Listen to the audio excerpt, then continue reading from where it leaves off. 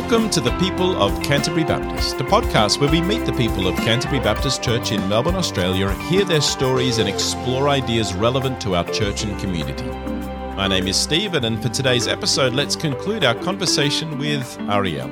Ariel, welcome back to the People of Canterbury Baptist podcast. Hello, Stephen. Thank you for having me again. Well, I'm glad you did come back, because otherwise we would have been left on a cliffhanger. We got to the end of your university years, but you've given us plenty of hints about your journey from the University of Philippines in Manila, Philippines, and of course now here we are sitting in Canterbury here in Australia. So there's a bit of a journey between there and here. So maybe let's take that journey. Let's see where we end up. So as we said, the place we finished last time was you finished your university course. Yep. I'm assuming that you successfully got your degree. Or was it a single degree or a double degree? It's a single degree. In engineering? Yep. Specializing in which area? Electronics and communications. Electronics and communications. And so were you able to walk straight into a job with that? I did. Immediately after I graduate, I managed to start my career as a software engineer in a company that was developing SSDs, solid-state drives. And so that was the job you went into. Was your expectation now that you'd sort of landed in the world in the job that you thought was going to carry you through for the rest of your life? And so you're beginning to look forward to having a very stable life? Or did you have dreams and ambitions about ways you could use your education? Well, at that time, I was just happy that I'm earning. Yeah. Because I have my own money now, basically. And I was just not looking too much far ahead at my career at that time. And so how many years were you in that job? I was there for 4 years. Okay. And what then caused you to change job, and what job did you move into next? Around that time, most of my colleagues started to work overseas.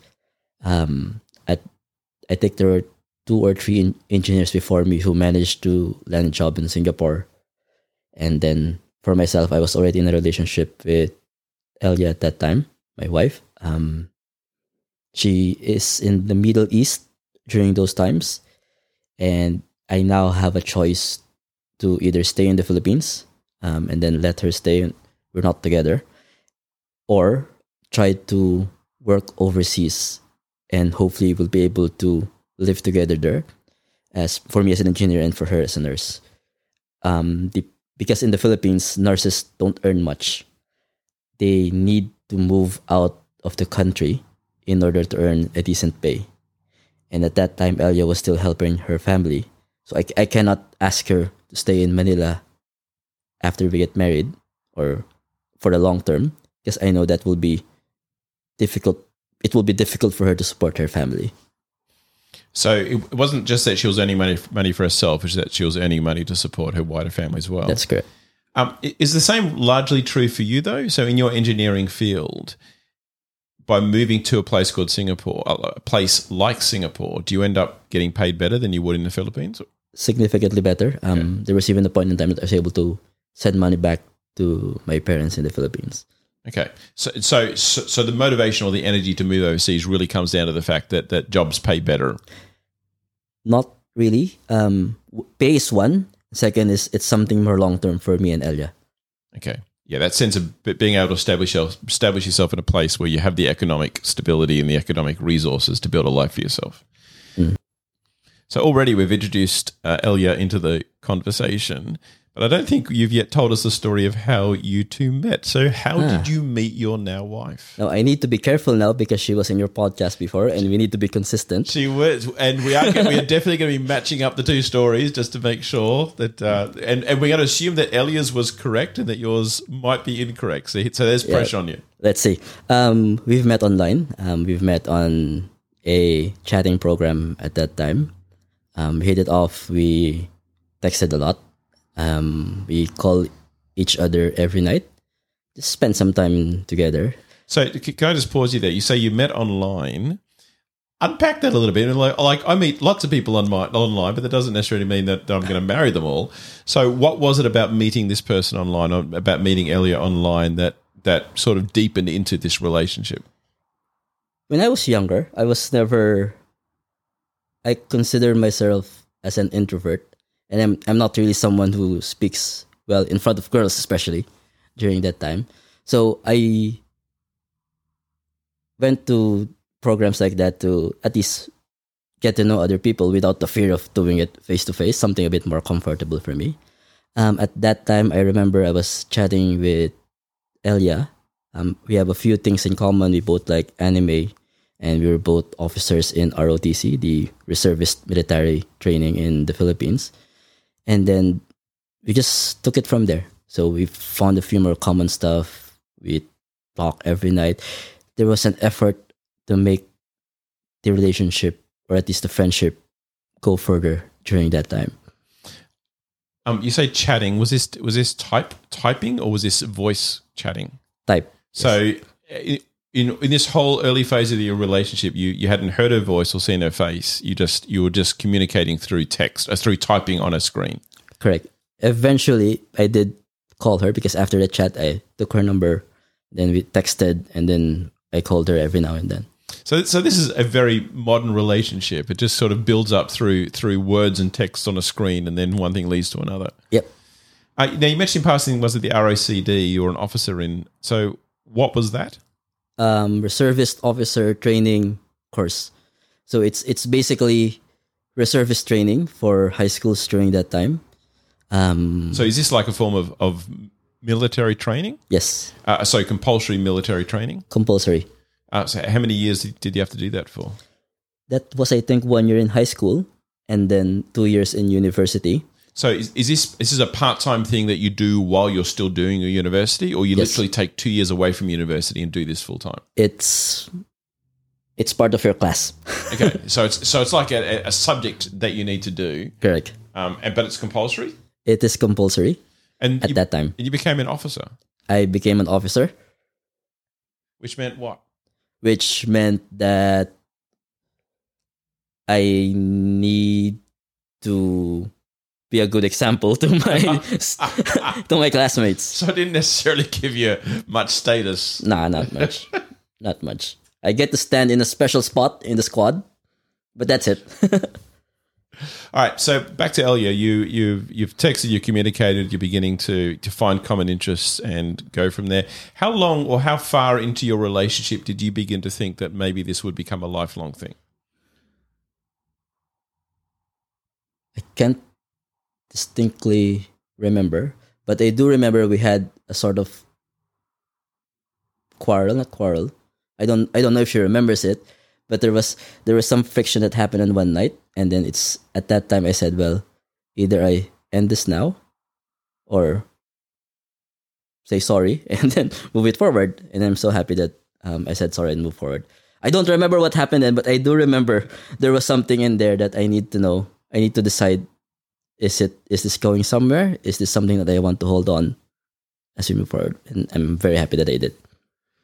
So it was after you'd met and after you'd begun to have a relationship with each other that she then moved overseas. Correct. And then that created a moment in which you had to think through, I guess, not just your own life, but to think through what it meant to be in a relationship with you.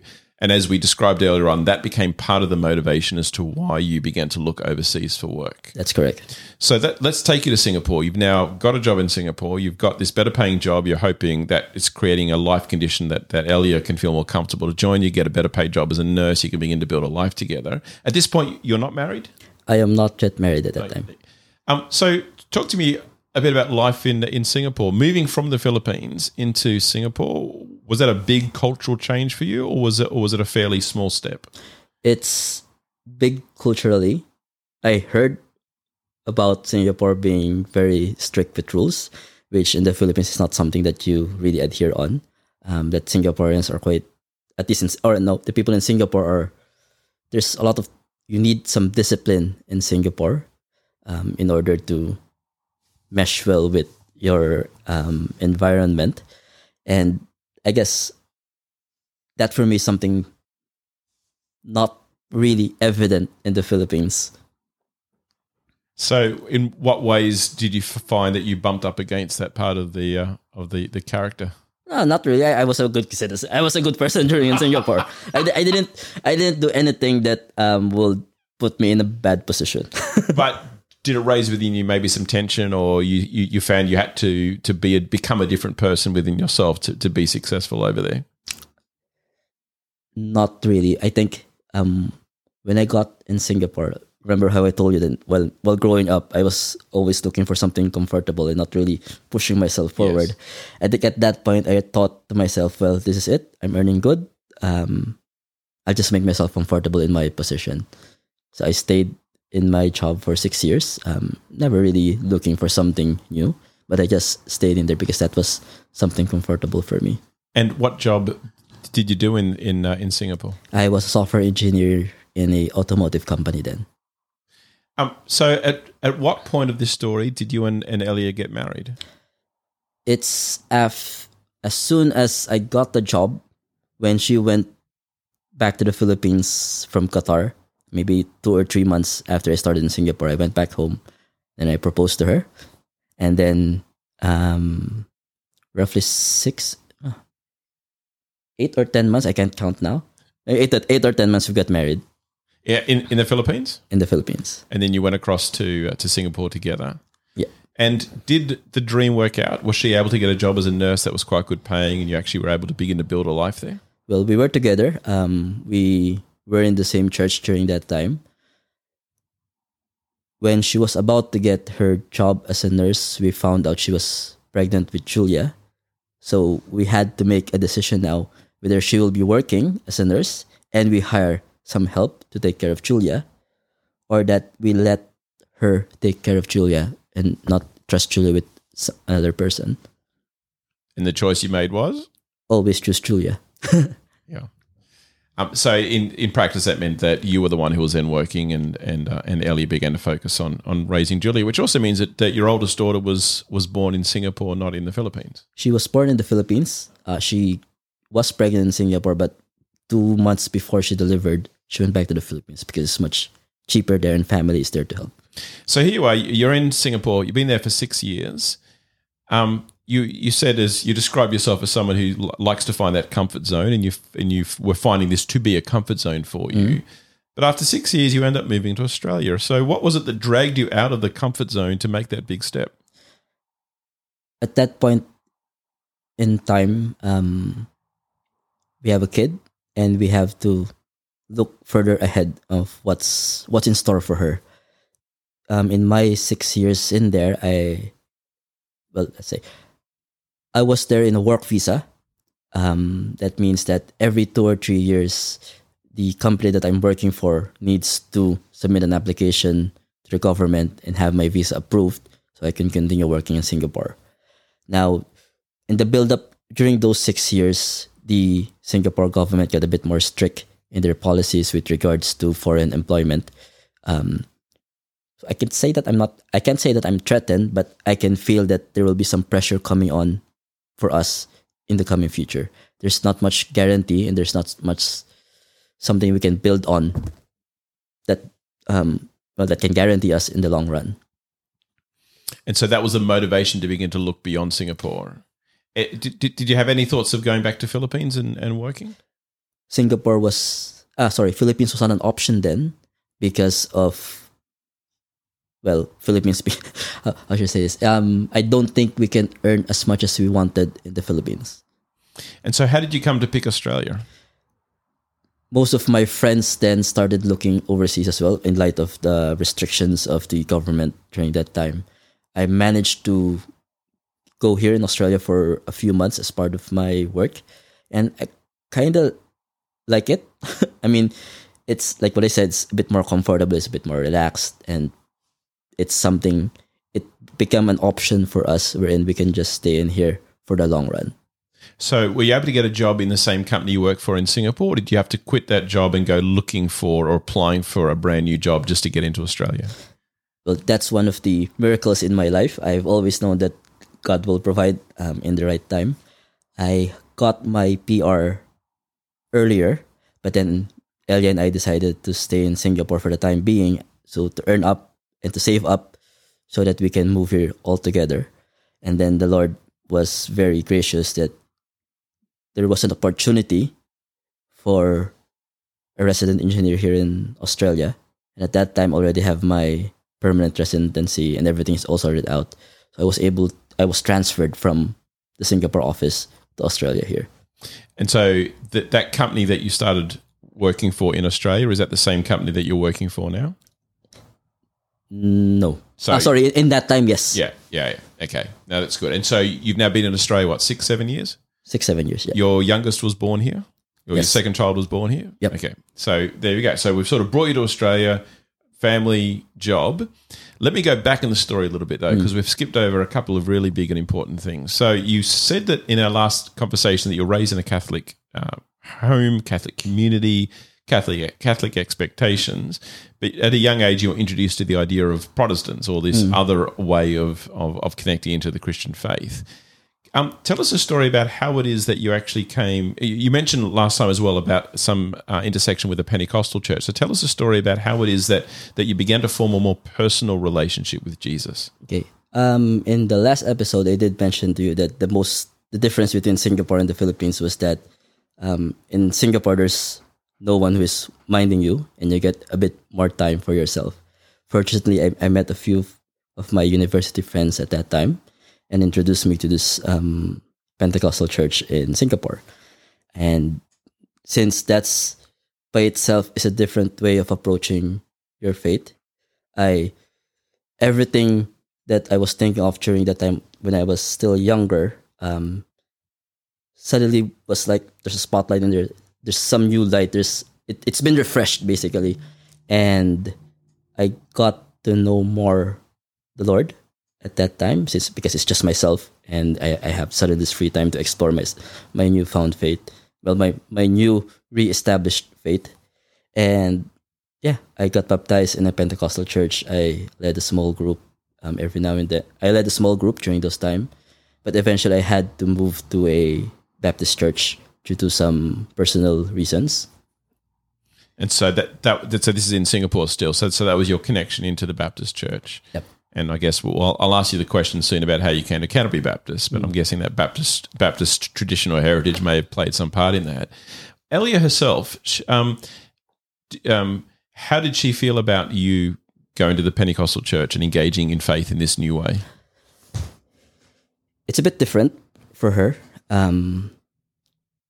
Of course, not all churches are perfect, and sometimes people put emphasis on different parts of the faith too strong that it becomes the focus for other people. I mean, in leadership, it might be clear that this is just one focal point, this is just one point, and then everything else are all equal. But as soon as you put layers of leaders and other members in between, sometimes the lines gets too blurry that the priority becomes wishy-washy. And at that time, I'm very fortunate that I can have this open discussion with Elia about faith, about Christianity in general, not as Pentecostals, not as Baptists, but Christianity in its purest form. And then something came up, and we need to leave that church. So we went into this Baptist church near us, and it was there I met a new set of Filipino people to worship the Lord with, and eventually that was our church for the 3 or 4 years, my last 3 or 4 years in Singapore. So let me ask you the question that I've already telegraphed, which is, okay, you're now here in Australia. How did you come to start attending Canterbury Baptist Church? When we moved here in Australia, we started staying in Mulgrave, but then my work is in Port Melbourne. So we just followed the tram line, and eventually we ended up in Baldwin. And then we tried a few neighboring churches. Eventually we settled down here in Canterbury Baptist. We like how the program flowed during that time. We also like how there's a fully established children's church, which we believe is very important for Julia. And there, we just continued staying here, attending this church. Sorry. This is the People of Canterbury Baptist podcast, as we both clearly know. This is a bit of a platform where we can hear each other's stories and hear each other's voices. And so this is also an opportunity just to be able to express something of your own heart, your own passion, your own views to the congregation. So I'm just going to sort of ask you a very general question and just allow you to reflect on it in any way you want, which is, knowing that Canterbury Baptist people listen to this. Are there things about our church which you would really like to just remind us all? So there might be something that you really love about the church, and you just want to say, "Hey, I really love this about the church, and I hope this thing never changes, or this remains part of our DNA, part of who we are." Or are there some things you go, "Hey, you know what? I'd really like us to be thinking about this thing or thinking about that thing." Just as you think about the life of the church and your participation and involvement in it over these last numbers of years. How is it that you think about the church, and what is it that you would like to tell us or remind us about the church that we're all a part of together? Well, I guess we'll just have to remind each other that the church is its people, and the success or the fall of a church will depend on how the congregation themselves help each other out and be there for each other, strengthening and just helping out when needed. As migrants here in Australia, we felt that genuinely from, let's say, from Keith and Helen, and even cases wherein we have to seek help from people. People of Canterbury Baptist Church has always been there. And I'm really glad that we are part of this community. And I hope that as we move forward, in the later days of our lives, we will still remain in this community, or at least this community will always be special in our hearts. Now, as you describe yourself, you are a migrant, but your legal position within the nation of Australia is just about to change. Yes. We'd like to inform the congregation of what's about to happen. Yes, we will be swearing allegiance to Australia at the end of this month. So we will finally be Australian citizens come April. So for the purposes of podcasts, which can be listened to maybe even years and years away from the recording date, this month is the end of March in the year 2023. So that's actually only about 2 weeks away on our current timeline. So where we're sitting right now. So in about 2 weeks' time, you're going to become naturalised Australian citizens, get an Australian passport. Do you still keep your Filipino passport? How does that work? We will. So the Philippines allow for dual citizenship. So once we get Australian citizenship, we're planning to have dual citizenship in the Philippines so we can visit family freely. But Australia would always be our home from now on. And I guess that also then just is the answer to the last question I was going to ask, which is moving forward from here. How do you see yourself, your life moving forward? And just what you said there, you are seeing yourself because of the citizenship program or process you've nearly completed, and what you just said there, you are seeing yourself really basing. So Australia becomes your home and your base. That's correct. Yep.